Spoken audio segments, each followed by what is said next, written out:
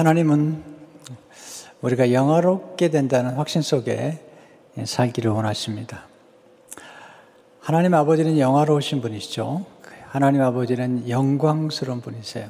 영화로움은 아름다움이죠. 또 하나님의 영화로움 속에는 풍성함이 담겨 있고 그 영화로움 속에 하나님의 성품, 하나님의 사랑이 담겨 있습니다. 하나님의 영화로움 속에 하나는 하나님이 자신만 영화로운 것이 아니라 하나님이 만드신 사람들도 영화롭게 하시는 그게 하나님의 영화로움의 절정이죠. 하나님은 이기적인 분이 아니세요. 하나님이 그 영화로우심을 드러내실 뿐만 아니라 또 우리로 하여금 하나님의 영화로우심을 맛보게 하실 뿐만 아니라 그 하나님의 영화로움 속으로 우리가 들어가도록 우리를 초청하시고 우리를 그렇게 만드신다는 것입니다. 바울은 그 영화로움의 하나님의 영화로움의 확신과 또 우리를 영화롭게 만드시는 하나님의 그 놀라운 계획에 대한 확신을 가지고 오늘 로마서 8장 29절과 30절을 우리에게 말씀하고 있습니다. 하나님 미리 아신 자들을 또한 그 아들의 형상을 본받기 위하여 미리 정하셨으니 이는 그로 많은 형제 중에서 맏아들이 되게 하려 하십니다. 또 미리 정하신 그들을 또한 부르시고 부르신 그들을 또한 의롭다 하시고 의롭다 하신 그들을 또한 영화롭게 하셨느니라. 근데 놀라운 사실은 이 영화롭게 하셨다는 이 단어가 과거형이라는 거예요. 자, 우리가 아는 것처럼 우리 예수님을 믿고 중생하고 그리고 의롭다 하신 분 다음에 우리는 거룩해지는 성화의 과정을 거치죠. 그리고 우리 성화의 마지막 절정이 영화입니다. 영화. 우리는 아직 영화에 이르지 못했어요. 근데 바울은 이 우리가 영화에 이르는 것처럼 그리스도의 영광스러움에 이르는 것처럼 과거의 시제를 사용하겠다는 것입니다. 이것은 사도 바울이 가진 확신입니다. 하나님이 시작하신 일을 반드시 이루시겠다는 확신을 가지고 그는 이 말씀을 증거하고 있는 것입니다. 자, 이 말씀 속에서 우리가 배우는 소중한 그리스도의 모습을 닮아가고 그 영화에 이르는 가장 소중한 그 영적인 원리들을 몇 가지 나누고 싶습니다. 첫째로 하나님은 모든 것을 합력하여 우리 예수님을 닮도록 도와주신다는 것입니다. 모든 것을 합력해서 예수님을 닮도록. 그러니까 합력하시는 하나님의 역사 가운데는 우리 하여금 예수님을 닮도록 만드시는 것입니다. 이게 합력하다는 단어가 시너지입니다. 여기서 시너지가 나오는데 이게 합력하게 되면 우리가 경험하는 것처럼 이 색깔도 두 가지 색깔이 섞으면 아주 새로운 색상이 나온 것처럼 하나님이 합력해서 선을 이루실 때 우리는 죄인인 우리들이 완전히 트랜스폼해서 예수 그리스도의 형상을 담게 되는 새로운 디멘션으로 들어간다는 사실이죠. 그 말씀 29절의 말씀이에요. 하나님 미리 아신 자들 또한 그 아들의 형상을 본받기 위하여 미리 정하셨으니. 자, 이 말씀 속에 굉장히 깊은 진리가 담겨 있습니다. 실제로 하나님은 그리스도 예수 안에서 우리를 미리 아셨다는 것입니다. 미리 아셨다. 29절을 보시면 하나님 미리 아신 자들을. 저는 이게 너무 충격적이었어요. 예수 믿고 나서. 예수 믿고 난 다음에 예수님이 나를 아셨다. 하나님이 나를 언제 아셨냐면 창세 전에 아시고 선택하셨다는 거죠. 에베소 1장 4절에 보면 그 창세 전에 그리스도 안에서 우리를 택하사 우리 사랑 안에서 그 앞에 거룩하고 흠이 없게 하시려고 창세 전에 우리를 택하셨대요. 그리스도 안에서. 그러니까 우리 예수를 믿는 그 순간에 우리는 새로운 시간대 속으로 들어가죠. 우리는 24시간, 하루는 24시간이라는 이 시간대 속에 살지만 예수 그리스도를 믿는 순간에 우리는 이 하나님의 시간대 속에서 들어가는 거죠. 하나님의 시간대는 하루가 천년 같기도 하고 천년이 하루 같기도 하죠. 그래서 예수 그리스도 안으로 들어가는 그 순간 우리 예수 그리스도와 함께 창세전으로 십자가로 그리고 영원한 미래 속으로 들어가는 것입니다. 여기서 미리 아신다는 게 뭘 의미할까요? 미리 안다는 것은 그냥 아는 게 아니에요. 관계적으로 아는 거죠. 성경에서 안다라는 표현을 쓰는 것은 남자와 여자를 아는 것처럼 친밀하게 아는 것입니다. 상관이 있는 것, 상관, 관계가 있다는 것입니다. 예수님께서 산상수훈을 보게 되면 예수님 이름으로 귀신을 쫓아내고 예수 이름으로 능력을 행하고 예수 이름으로 선지자 노릇하는 사람들 향해서 아주 무서운 얘기를 하세요. 네, 마태복음 7장 23절을 보게 되면 내가 너희를 도무지 알지 못하니 불법을 행하는 자들아 내게서 떠나가라 하리라. 예수님이 아세요. 그들이 예수님의 이름을 이용해가지고 능력 등하고 귀신 쫓아내고 선 노릇도 하지만 예수님께서 뭐라고 말씀하셨냐면 내가 너희를 도무지 알지 못하면 너희가 나와 상관이 없다는 것입니다. 우리가 예수님이 우리를 아신다는 것은 예수님과 우리와 상관, 관계가 있다는 것입니다. 더 중요하겠습니다. 미리 아신다는 뜻은 우리를 사랑하신다는 뜻이에요. 하나님이 우리를 미리 아시고 우리와 관계를 맺으실 뿐만 아니라 우리를 사랑하셨다는 것입니다. 파카파마는 안다는 것은 사랑하는 것이다. 네. 두 번째, 하나님은 그리스도 예수 안에서 우리를 미리 정하셨다는 것입니다. 미리 예정하셨다는 거죠. 29절에 보면 하나님 미리 아신 자를 또한 미리 정하셨으니 30절에 보면 또 미리 정하신 그들을 또한 부르시고 여기 미리 정하셨다는 헬라어 단어가 프로오리조라는 단어인데 이 말은 미리 결정하다, 사전에 계획하고 정하다, 네, 예정하다는 뜻이에요. 예정하다. 미리 아는 게 예지란 말을 쓰죠. 예지가 있고요. 미리 정하신 것이 예정인데 언제? 창세 전에. 에베소 1장 4절 5절을 보게 되면 그 창세 전에 그리스도 안에서 그 기쁘신 뜻대로 우리를 예정하사 예수 그리스도로 말미암아 자기 아들들이 되게 하셨으니 신학교 가니까 이 예정에 대한 교리를 가지고 많이 논의가 되더라고요. 하나님이 예정하셨다면 어떤 사람이 예정했는가? 또는 이미 예정했다면 전도할 필요가 어디 있냐는 거예요. 또 예정했다면 선교할 필요가 어디 있냐는 거예요. 그것은 예정론에 대한 아주 심각한 오해를 하고 있는 것입니다. 예정론은 이렇게 논쟁하도록 누구를 선정하고 누구를 선택하지 않고 논쟁하도록 하나님이 정해주신 게 아니에요. 이 예정론은 뭐냐면 예수를 믿은 우리가 나중에 예수 믿고 나니까 우리를 창세전에 예정하셨다는 사실을 알고 감동하라고, 그 은혜에 감사하라고, 그리고 더욱 겸손하도록, 네, 그렇게 택함받고 미리 정함받은 우리들의 삶이 거룩해져야 된다는 사실을 우리에게 주지시킬 뿐만 아니라, 네, 우리가 예수 믿기 전에 알지 못했던, 그리고 우리 마음대로 살았던 우리 생애를 정리하고 새로운 삶에 도전하는 것처럼 우리 주위 있는 사람들에게 복음을 증거하는, 이미 예수님께서 창세전에 선택하신 사람들이 아직도 모른 채로 비참하게 살아간 사람들을 전도하도록 우리를 부르셨다는 사실이죠. 바울이 경험했잖아요. 바울이 예수님 믿기 전에 하나님을 거역했죠. 그리고 예수님 사람들을 죽이고 회방했던 사람이죠. 왜? 본인이 하나님의 선택받은 걸 몰랐기 때문이에요. 나중에 알게 된 거잖아요. 그러니까 우리가 하나님의 선택을 받은 것은 처음부터 아는 게 아니잖아요. 바울이 만약에 처음부터 알았다면 예수님 사람이 비판했겠어요?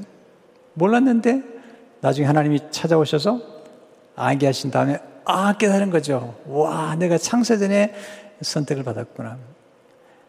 예수님께 찾아오셔서 아나니아를 통해서 하나님이 정하신, 사도 바울을 정하신 그 택함의 비밀을 밝혀주시죠.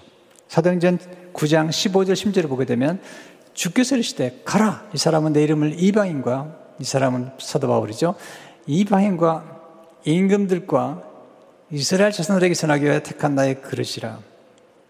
그가 내 이름을 위하여 얼마나 고난을 받아야 할 것을 내가 그에게 보이리라 하시니.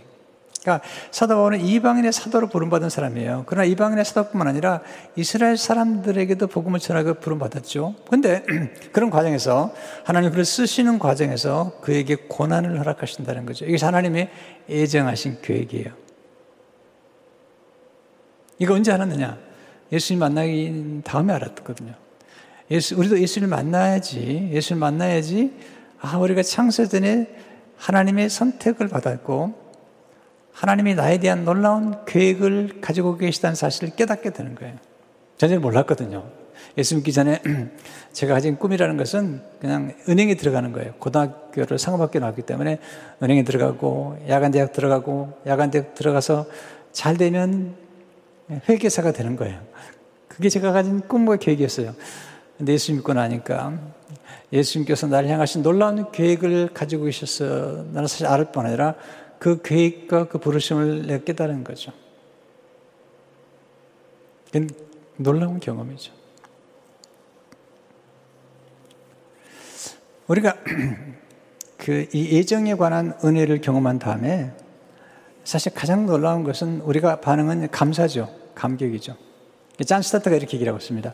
신적 예정의 교리는 교만이 아니라 겸손을, 염려가 아니라 확신을, 무관심이 아니라 책임을, 자기 만족이 아니라 거룩함을, 특권이 아니라 선교를 촉진한다는 것입니다. 자, 우리 주위에는 하나님이 예수 믿기로 작정된 사람들이 있습니다. 하나님이 선택한 사람들이 있습니다. 우리는 잘 몰라요. 근데 그들이 아직 모르기 때문에 사도 바울처럼 예수 믿는 사람을 핍박하고 그리고 욕심을 따라 살아가는 것입니다. 네, 그들에게 우리가 선교하고 전도해야 될 책임이 우리에게 있는 거죠. 사도들은 이 사실을 알았죠. 베드로전서 2장 9절을 보게 되면 이는 너희를 어두운 데서 불러내요. 자, 우리 구원받은 거죠. 예수 믿기 전에 어두운 데 있을 때는 하나님 우리를 선택한 것도 몰랐던 거예요. 하나님 우리를 예정하시도 몰랐던 거예요. 어두운 데서 불러내었을 때 비로소 알게 된 거죠. 이제 우리가 할 일은 무엇이냐? 그의 기이한 빛에 들어가게 하신 이의 아름다운 덕을 선포하게 하려 하심이라. 왜 우리가 기도를 하죠? 우리 주위 있는 사람들을 위해서 기도하죠. 왜냐하면 그들이 하나님의 선택을 받았는데 아직 그리스도에게 나오지 않고 있는 거예요. 그들이 하나님의 선택받은 하나님의 자녀로서 풍성한 삶을 누려야 되는데 또 세상의 쾌락과 물질과 이 권세의 눈이 어두워서 풍성한 삶을 살지 못하고 있는 거죠. 그들에게 아름다운 덕을 선포케 하는 것이 우리의 사명이라는 것입니다. 자, 세 번째, 하나님 우리가 예수님의 형상을 본받도록 미리 정하셨습니다. 예수님의 형상을. 자, 9절을 보시면 그 아들의 형상을 본받게 하기 위하여 29절에 미리 정하신 이는 그런 많은 형제 중에서 맏아들이 되게 하려 하심이라. 자, 여기 아들의 형상이라고 하는데 이 아들이 누구냐면 예수님이죠. 이 아들은 어떤 분이냐면 맏아들이라는 거예요. 맏아들, 장자라는 것입니다. 자, 이 사실을 강조하고 있어요. 바울이 아들의 형상을 본받았다고 얘기하면서 왜 맏아들의 형상을 본받아야 된다고 얘기하는 걸까요? 이 말씀이 로마서 8장 17절에 나오죠. 자녀이면 또한 상속자고 하나님의 상속자요. 그리스도와 함께한 상속자니. 자, 상속자가 되려면 반드시 장자가 돼야 돼요. 예수님이 장자로 오신 거예요. 그리고 우리도 예수님과 함께 장자가 되었기 때문에 그 장자이신 예수님이 상속자인 것처럼, 자, 우리가 이제 상속자가 되었으니까 우리를 상속자로 부르신 그 예수님과 더불어 닮아가야 된다는 거죠. 여러분, 상속자라는 것은 유업을 이을 자입니다. 굉장한 특권이 있습니다. 동시에 또한 책임이 있는 것이죠. 하나님 맡기신 것들을 잘 돌보고 그리고 가꾸는 그 책임을 가진 사람들이에요. 그래서 고난을 통해서 연단을 받아가지고 예수님을 닮아가도록 만드신 것입니다. 자, 이제 두 번째 크게요. 하나님은 우리가 예수님의 영광스러운 모습을 닮기 원하십니다. 예수님의 영광스러운 모습을 닮기. 자, 30절 보시면 또 미리 정하신 그들을 또한 부르시고 부르신 그들을 또한 의롭다 하시고 의롭다 하신 그들을 또한 영화롭게 하셨느니라. 자, 로마서 29절과 30절은 그리스도인의 신앙의 모든 여정, 신앙의 전의를 보여주는 거예요. 큰 그림을 보여주는 겁니다. 이 큰 그림 한번 봐야 돼요. 이 큰 그림을 보면 우리가 어디 있는지, 어디로 가고 있는지, 또 어디서 왔는지를 알 수가 있는 거죠. 첫째로 하나님 우리를 미리 아신다는 것입니다. 이걸 우리 예지라고 그러죠. 설명을 드렸죠. 또한 하나님 우리를 미리 정하셨어요. 선택하시고 우리의 삶 전체를 예정하신 것입니다. 세 번째, 하나님 우리가 예수님 형상을 본받도록 미리 정하셨는데 예수님 형상을 본받는 이 과정을 성화라고 그러죠. 성화. 또한 하나님 우리를 부르셨어요. 이걸 소명이라고 그러죠. 소명, 콜링이라고 그러죠. 하나님 우리를 의롭다고 선언하셨어요. 이걸 칭의라고 그러죠. 하나님은 우리를 영화롭게 하셨죠. 이거 영화에 담겨져. 자, 이것을 우리 신학자들은 보통 네 가지로 딱 압축하죠. 첫째는 중생한 거죠. 거듭났다는 거죠. 새롭게 태어나서 예수님을 믿고 예수님이 우리 안에 예수님의 생명이 들어온 거죠. 성령님이 우리 안에 들어오시면서 성령님을 새롭게 태어난 순간 예수님의 씨앗이, 예수님의 유전자가, 예수님의 DNA가 들어오는 겁니다. 굉장히 중요한 경험이죠. 네. 두 번째는 칭의라는 거죠. 이것은 하나님 우리 예수님 때문에 의롭다고 법적으로 선언하는 것입니다. 이 칭의는 한 번에 끝납니다. 변개하지 않습니다. 선언하는 것이니까. 우리가 의로서가 아니라 예수를 믿었기 때문에 예수님이 우리의 죄를 가져가시고 예수님의 의를 우리에게 전가시켜주므로 하나님이 법적으로 의롭다고 선언하시는 겁니다. 이 칭의는 한 번에 이루어지고 그리고 변화되지 않습니다. 영원한 것입니다. 세 번째, 성화의 단계인데 이것은 예수님을 닮아가 점점 거룩해지는 것입니다. 이것은 평생 걸치는 작업이죠. 마지막은 영화의 단계인데 우리가 예수 그리스도 앞으로 나갈 때 예수님처럼 영화롭게 되는 단계입니다. 자, 이 전체 그림을 본 다음에 그러면 하나님이 우리를 하여금 거듭나게 하셔서 예수님의 DNA를 우리에게 주시고 그리고 우리를 의롭다고 선언하신 다음에 우리를 의인이라고 부르시고 그리고 우리를 성화시켜 가는 이 모든 과정 속에서 어떻게 하나님 우리를 예수님 닮도록 만드시는 것일까? 어떤 과정을 통해서? 이건 누가 주도하시는 걸까요? 첫째로 하나님이 모든 것을 주도하심으로 예수님 닮도록 도와주시는 것입니다. 이게 중요한 사실이에요.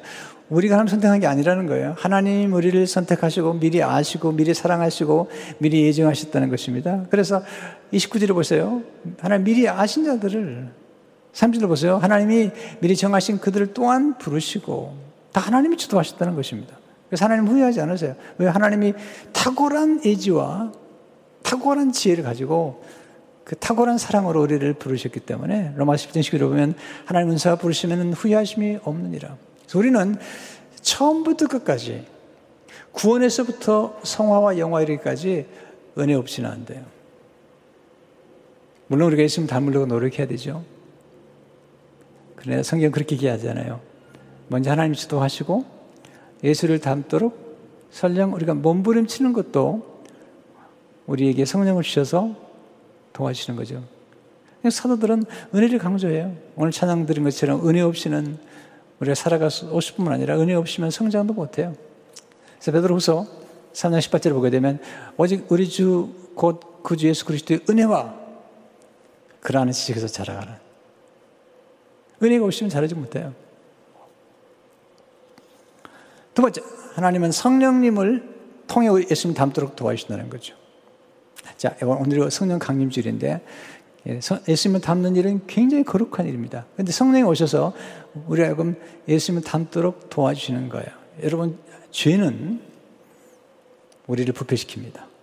변질시킵니다. 가끔 드라마를 보면 그런 얘기 나오잖아요. 아주 악한 사람들을 만나게 되면 나중에 악한 사람을 만나게 되면 그렇게 얘기하죠. 너는 어떻게 이렇게 괴물이 되어버렸느냐. 어떻게 이렇게 괴물이 되었는가. 한때는 착하고 선량했던 것처럼 보였던 사람이 오늘 부자가 되고 권력을 갖고 세도를 부리기 시작하니까 그 권력과 돈과 세도를 지키려고 다른 사람 죽이고 살인을 모사하고 업무롭게 하고 괴물이 되어버린 거죠. 이게 죄가 그렇게 만들어요. 죄는 우리 인간을 괴물로 만드는 거죠. 우리의 가치를 떨어뜨리는 거죠. 우리의 잠재력을 떨어뜨리는 거죠. 하나님 멀게 만드는 것입니다. 그래서 예수님 오셔서 우리의 모든 죄를 사해 주시고 우리에게 성령을 보내주셔서 우리 하여금 점점 가치를 더해주는 거죠. 원하는 무한한 잠재력을 발휘하고 거기서 경험하는 기쁨과 하나님의 영광스러움 드러내는 그 기쁨을 우리에게 주시는 분이 성령의 역사죠. 가치를 add value, 가치를 점점 높여주는 거죠. 질이 아주 떨어진 변질되고 저질 같은 우리들을 아주 높은 차원의 질로, 높은 차원의 하나님의 자녀와 예수님 닮은 모습으로 보여주는 것을 보게 됩니다. 성령이 아니면 안 돼요. 로마서 8장은 처음부터 성령을 강조하잖아요. 생명의 성령의 법이 죄와 사망의 법에서 우리를 해방했다는 것이죠. 성령이 우리 안에서 우리를 인도해 주신다는 거죠. 하나님, 성령께서 우리 안에 역사하시면 우리가 하나님 아빠 아버지를 부를 수 있다는 것이죠. 네, 성령께서 우리 안에 역사하심으로 네, 예수님을 죽은 자 가운데 살리신 그 성령이 우리 안에 내주하신다는 거예요. 그리함으로 우리도 결국은 예수님처럼 예, 부활의 몸을 입게 될 거라는 것입니다. 얼마나 놀라운 일입니까? 뿐만 아니라 우리가 연약할 때, 우리가 예수님을 닮아가는 이 성화의 과정에서 우리가 연약할 때 우리를 위해서 대신 기도해 주심으로 우리가 이 성화의 길을 계속할 수 있도록 도와주신 분이 누구냐? 성령님이시라는 거죠. 세 번째, 성령님은 우리 속사람을 변화시켜 예수님을 닮도록 도와주는 것입니다. 이게 기독교의 핵심이요 정수인 것입니다. 기독교는 내면의 종교입니다. 종교라는 표현을 쓰면 좀 좋아하지 않지만 내면의 세계를 변화시키므로 외면의 품성이 드러나게 하는 것이 이게 기독교 신앙의 핵심이죠. 갈라디아서 19절을 보게 되면 나의 자녀들아 너희 속에 그리스도 형상에 이르기까지 다시 너희를 위해 사는 수고를 하노니. 기독교 핵심이에요. 마이클 윌킨스 교수님, 달버신학교의 제 은사 중에 한 분이신데요. 이분이 진정한 변화는 안에서부터 밖으로 나타난다. 제가 최근에 이분이 쓴 그분의 형상대로 한 책을 읽으면서 좋은 말씀을 많이 받았어요. 자, 읽어드릴게요. 안에서부터 밖으로 변한다는 생각을 가지라. 안에서부터 밖으로라는 생각을 유지하는 것은 속사람에 집중하는 데서 시작한다는 뜻이다. 이것은 예수님과의 영적인 친밀한 가운데 성장한다는 뜻이다. 우리 예수님을 신뢰하고 순종하는 성품을 발전시킴에 따라 하나님과 다른 사람들 향한 내적인 태도가 변화되어 외적인 품행이 변화될 것이다. 굉장히 중요한 말씀이에요. 내적인 태도가 변화되어 외적인 품행, 성품이 변화될 것이다. 예수님은 변화의 초점을 내면에 두셨어요. 바리새인 향해서 너희 마음이 악하다는 거, 너희 마음속에는 더러운 것들이 많다는 거죠. 마가복음 7장 27절 3절을 보게 되면 또 이르시되 사람에게서 나오는 그것이 사람을 더럽게 하느니라. 속에서 곧 사람의 마음에서 나오는 것은 악한 생각과 곧 음란과 도둑질과 살인과 간음과 탐욕과 악독과 속임과 음탕과 질투와 비방과 교만과 우매함이니 이 모든 악한 것이 다 속에서 나와서 사람을 더럽게 하느니라. 이게 예수 믿기 전에 우리의 모습이에요. 이 세상 사람들의 모습이에요. 그래서 어떻게 이거 바꿔놨죠? 새로운 창조밖에 없어요.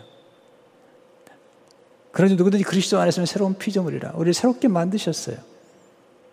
물론 우리 새롭게 만든 우리 안에도 여전히 육신의 입을 있기 때문에 옛 성품이 남아있긴 하지만 우리는 새롭게 창조됐고 우리는 새로운 영과 새 마음을 받게 되죠. 에스겔 30절 20절을 보게 되면 또 새 영을 너희 속에 두고 새 마음을 너에게 주되 너 육신에서 굳은 마음을 제거하고 부드러운 마음을 줄 것이며 새 영을 너희 속에 두는다. 또 새 마음을 너에게 주되 이 새 영이 성령이세요.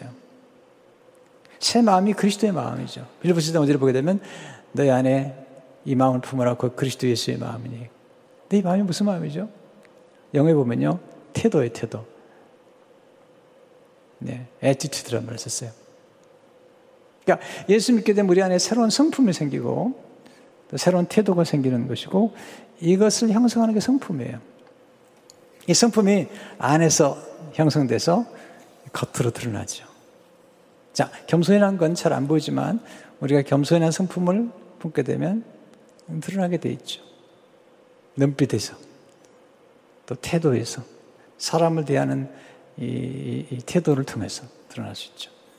근데 이때 성령의 역사하심으로 우리 안에서 예수님의 품성을 품게 만드는 거죠. 갈라디아서 5장 22절 3절을 보게 되면 어제 성령의 열매는 사랑과 희락과 화평과 오래 참음과 자비와 양선과 충성과 온유와 절제니 같은 것을 금지할 법이 없느니라. 그건 다 그리스도의 성품인데 성령의 열매들이 아니에요. 열매예요. 하나의 단수예요. 그런데 이것이 사랑에서 출발해요. 사랑에서 다 이렇게 아우르는 거죠. 희락과 화평과 오래 참음과 자비 양선과 충성과 온유와 절제 같은 성품이 드러나게 되죠. 자, 네 번째, 하나님은 공동체 속에서 제자 훈련을 통해 예수님을 닮도록 도와주신다는 것입니다. 예수님 12제자를 선택할 때 이 공동체 안에서 키우시는 거죠. 여러분, 공동체라는 것은 늘 좋은 건 아니에요. 왜냐하면 공동체 보면 갈등이 있고 때는 분파가 있고 그러잖아요. 고린도교회가 그렇게 했어요. 고린도교회 공동체 안에 나는 바울파요. 나는 바나바파요. 나는 베드로파요. 나는 그리스도파요. 이렇게 분열이 됐습니다. 공동체 안에서 그런 갈등이 있는 거죠. 그때 바울이 놀라운 얘기를 해요. 로마서 3장 6절 9절을 보게 되면 나는 심었고 너희 아볼로는 물을 주었을 때 오직 하나님께서 자라나게 하셨나니 그런즉 심는 이나 물진 이는 아무것도 아니로되 오직 자라게 하신 이는 하나님 뿐이니라. 심는 이와 물진 이는 한 가지나 각각 자기가 일한 대로 자기의 상을 받으리라. 우리는 하나님의 동역자들이요 너희는 하나님의 밭이요 하나님의 집이니라. 이 바울의 겸손이에요. 우리가 심고 물을 주지만 오직 자라게 하시면 하나님이라는 사실이죠. 사람 변화시키는 것, 사람의 내부의 일을 변화시키는 것은 제자 파스테 말처럼 하나님 하신 일입니다. 자, 그런데 여기서 바울이 또 하나 중요한 얘기를 하죠. 자, 그럼에도 불구하고 우리는 하나님의 동역자라는 거죠. 하나님과 동역함으로써 사람들을 그리스도를 닮도록 도와주는 것입니다. 우리는 이 공동체 안에서 하나님의 백성들과 연합하는 것을 아주 소중하게 얘기해야 됩니다. 마이클 일컨스 교수님이 이렇게 얘기하죠. 제자들은 이 세상에서 예수 그리스도 및 그분의 백성들과 연합해서, 자, 이게 중요한 겁니다. 예수 그리스도와만 연합한 게 아니에요. 예수 그리스도 및 그분의 백성들과 연합해서 인간으로서 충만한 삶을 사는 것이다. 그래서 뭐냐면 풍성한 삶을 사는 거예요. 그리고 그리스도의 형상을 닮아가며 다른 이들도 예수님을 알고 닮아가도록 도와주는 것이다. 이것이 제자도의 핵심이라는 거죠. 곧 재생산의 과정에서 우리뿐만 아니라 다른 사람도 예수님을 알고 닮아가도록 도와주는데 그 과정에서 예수님과 연합할 뿐만 아니라 예수님의 백성들과 연합해서 제자의 도를 이루어가는 것이죠. 어떤 분 이런 분이 계세요. 나 교회 실망해서 안 나간다고 그러지. 교회 가니까 보기 싫은 사람도 있고 안 나간다는 거죠. 요즘 이런 사람들을 가난한 신자라고 그러잖아요. 뭐 인터넷으로 예배드리면 되는데 물론 온라인으로 예배드리죠. 우리 지금도. 그러나 잊지 마셔야 됩니다. 하나님이 우리를 부르셔서 우리를 만드실 때는 이 공동체 안에서 우리를 만드시는 거예요. 물론 공동체에 오시면 또 불편하기도 하죠. 봉사도 해야 되죠. 갈등도 있죠. 때로는 상처도 받죠. 때로는 우리가 버림받기도 하죠. 이런 모든 과정 속에서 요셉이 마치 그 형제의 공동체 안에 성장한 것처럼 이 공동체 안에서 마치 우리가 깎여나가는 거죠. 샌드페이퍼처럼. 자, 그러나 공동체가 그런 일만 있는 게 아니잖아요. 공동체 안에는 사랑이 있죠. 안식이 있죠. 함께 아파하고 함께 울어주고 함께 고난을 당할 때 슬퍼해주고 쓰러질 때 세워주고 피로를 채워주는 이 공동체 그걸 아십니까?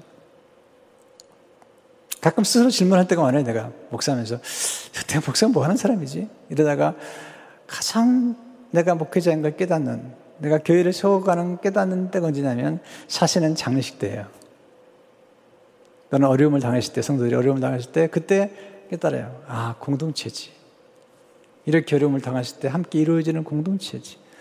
또는 좋은 일을 만났을 때 기뻐해주는 공동체. 여러분, 슬픈 일을 만나서 이루어지는 게 좋은 일을 만나서 진짜 기뻐해줘야 돼요. 이게 성숙한 거예요. 우리는 그걸 놓쳐요.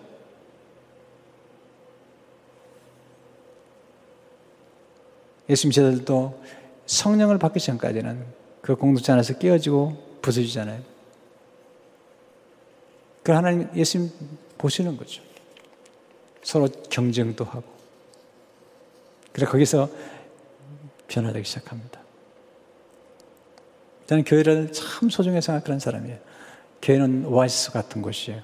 인생 여정에서 힘들 때 와서 생수를 마시고 그리고 함께 천국을 향해서 이미 우리 안에 천국이 형성됐지만 또 천국을 향해 나가는 이 순례자들이 함께 모여서 일정한 기간 동안 하나님 머무러 간 동안 생수를 마시고 또 정보를 교환하고 어머니 품 같은 곳이죠. 안식하고 꼴을 먹고 또는 마켓 같아요. 일주일 생활하다가 떨어진 게 있으면 마켓 가는 것처럼 일주일 생활하다가 힘들었을 때 교회 와서 말씀을 들으면서 본인이 부족했던 것들을 채워가는 곳이죠. 뿐만 아니라 교회 안에서 우리가 양육을 받고 그리고 훈련을 받고 은사를 개발하고 봉사일을 하고 또 다른 제자를 키움으로써 교회 공동체 안에서 성장하는 것이죠. 우리 인간은 누구나 다 뭔가 기여할 때 행복한 거예요. 사랑을 받을 뿐 아니라 사랑을 줄 때 행복한 거죠. 하나님이 그러신 분이에요. 하나님 영광스러운 분이신데 영광을 나눠줄 때, 또 다른 사람을 영광스럽게 만들 때 정말 행복해 하시는 분이 하나님이세요. 정말 성숙한 사람들은 자기만 잔대를 원치 않아요. 정말 성숙한 사람은 다른 사람을 잘되게 만들고 영광스럽게 만드는 거죠. 마치 우리 자녀들이 우리보다 더 잘 됐을 때 기뻐하는 것처럼 하나님 아버지께서 우리를 보시고 예수님을 닮아갈 때 정말 기뻐하시는 거예요. 여러분, 성부와 성자와 성령님도 공동체잖아요. 우리가 부득이하게 지금 가정에서 예배를 드리지만 너무 편안하거나 안락하게 안주하면 안 됩니다. 때가 돼서 다시 교회 모이기 시작하면 모이셔야 됩니다. 공동체가 중요한 겁니다. 120문도가 함께 모였을 때 성령이 임하는 것입니다. 혼자 기도할 때가 아닙니다. 미스바에 모였을 때 부흥이 임하는 것입니다. 수문학 광장에 니에미와 함께 모였을 때 그게 놀라운 부흥이 임하는 것입니다. 우리는 가정 예배도 중요하게 생각해야 됩니다. 그러나 연합해서 예배드리면서 공동체 안에서 함께 성장하는, 그걸 잊어서는 안 됩니다. 좀 불편하다고요? 네, 불편한 것을 극복하는 게 성숙인 것이에요. 내가 사랑할 수 없는 사람을 사랑하는 게 성숙인 거죠. 내가 용서할 수 없는 사람을 용서하고 품을 수 없는 사람을 품을 수 있는, 예수님처럼 예수님을 십자가에 못 박는 사람까지도 사랑하시는 그 사랑, 거기까지 가기로 원하시는 거잖아요, 하나님께서. 그게 영광스러운 거죠. 오, 그분 참 대단한 분이야. 그릇이 커. 그릇이 크다는 게 뭐죠? 품는 수용능이 큰 거죠. 그 사람 정말 겉으로는 대단한데 속은 꼭 밴댕이 같아. 여러분, 그냥 부끄러운 얘기잖아요. 하나님은 크신 분이에요. 다 품으세요.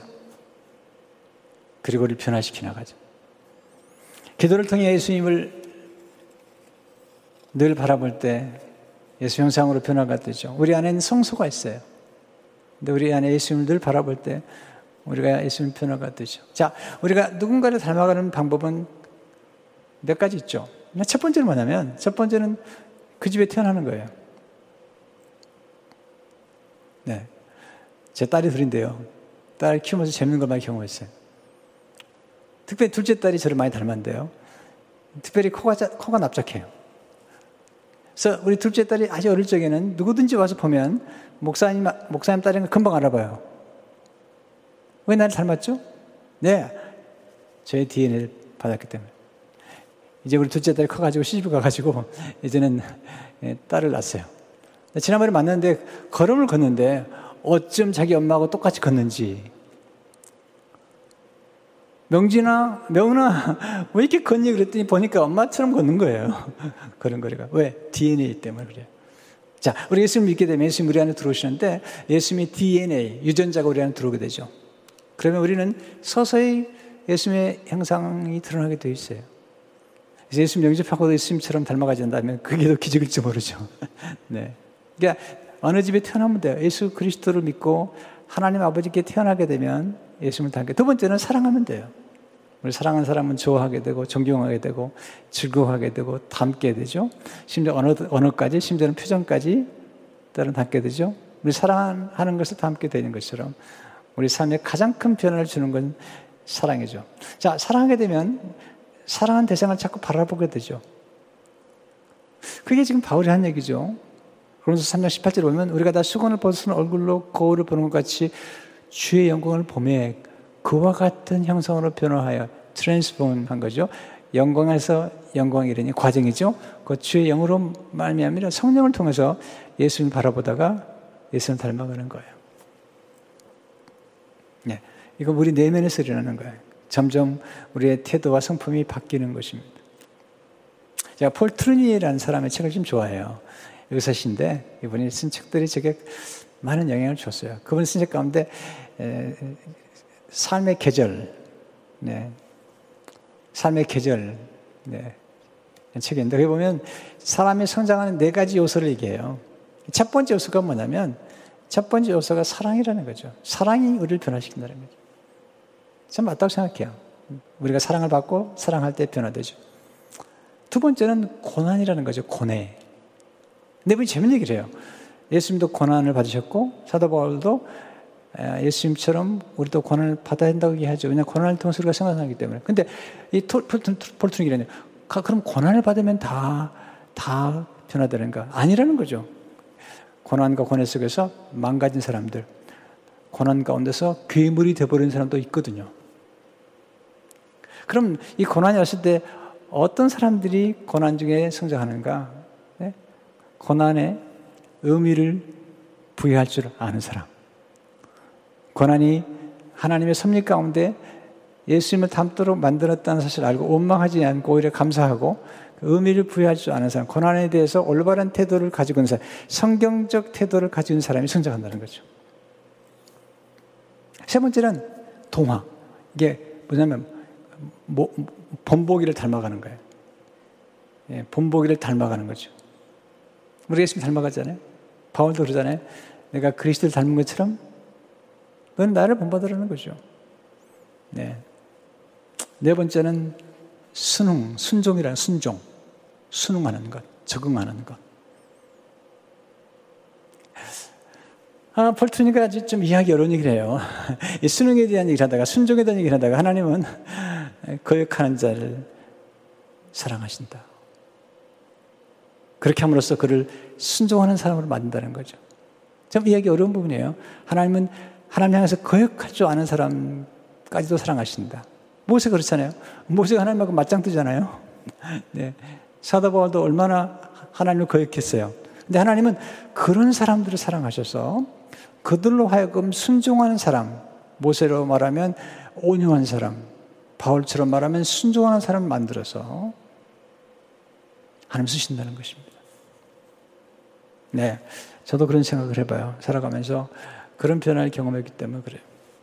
여러분, 그리스도인의 변화라는 것은 내면에서 외면으로 바뀌는 거죠. 예수님을 바라볼 때 우리의 중심이 바뀌시. 우리는 성전이에요. 살아있는 성전인데 이 성전 안에 내면 속에 지성소가 있어요. 그 안에 들어가면, 그 중심부에 들어가면 예수님이 언제나 계시죠. 그래서 성령님이 함께 하시고 하나님 아버지도 함께 하시죠. 그때 예수님을 바라보면서 우리가 변화되는데 거듭 맥도날드가 이렇게 얘기를 해요. 우리가 왕이신 예수를 바라보기 시작하는 것, 그것이 중심을 이루는 것이다. 예수님을 바라보기 시작하는 것, 그것이 중심을 이루는 것이다. 그래서 그렇게 계속 얘기합니다. 내면의 중심부에서 우리는 성령의 신 하나님의 힘과 능력으로 충만해진다. 그것으로 자신감과 기대가 되살아난다. 그래서 우리는 통찰력과 지혜를 부여받으며 사람 움직일 만한 믿음이 생겨나고 사랑할 수 없는 사람까지 포함하여 다른 사람에 대한 사랑이 자라기 시작한다. 우리 내면에서 성령의 도우심으로 이런 놀라운 변화를 경험하게 되는 거죠. 여러분, 삶의 진정한 부유로움은 내면에 있습니다. 지금 외모 지상주의에 살고 있지만 그러나 외모에 집중하면 공허하게 됩니다. 그러나 예수님을 우리 안에 모시고 또 예수님의 성품이 우리 안에 자리하기 시작하면 우리 진정한 자족과 감사와 그리고 행복의 유통기간이 긴 행복을 누릴 수가 있어요. 여러분 아시잖아요. 제가 기억해보니까 하나님 성품 가운데 예수 성품 가운데 성실인데 전 참 성실이 주는 축복을 누리는 사람 같아요. 성실이 뭐죠? 지속하고 반복하는 거예요. 꾸준히 하는 거예요. 한결같이요. 제가 이걸 경험한 거죠.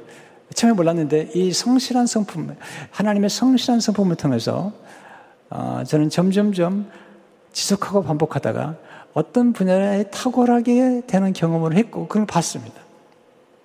또한 성실하다가 신뢰를 얻게 됐어요. 그러니까 성품이 제 삶의 진정한 의미에서의 성공, 성취 이게 나타나더라는 거죠.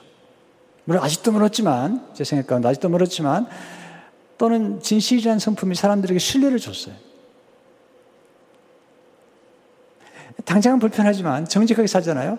그러면 당장은 불편할지 모르지만 그 행복이 길어요.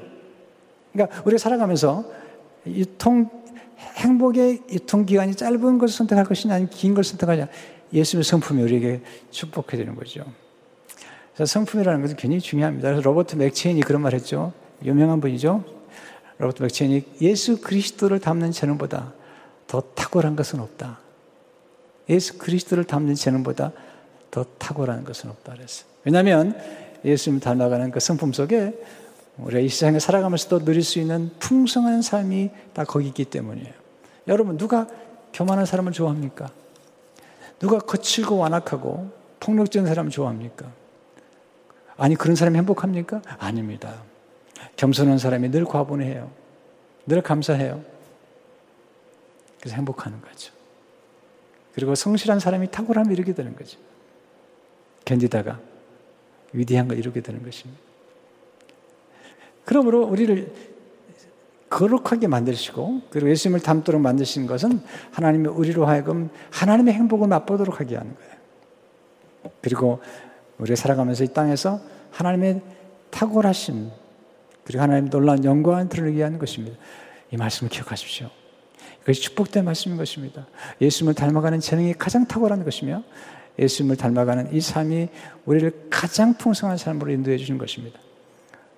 예수님 닮아가는 것을 삶의 목표로 삼고 그리고 하나님과 협력해서 하나님의 영화에 이르는 축복을 누리시기를 주의 이름으로 축원합니다.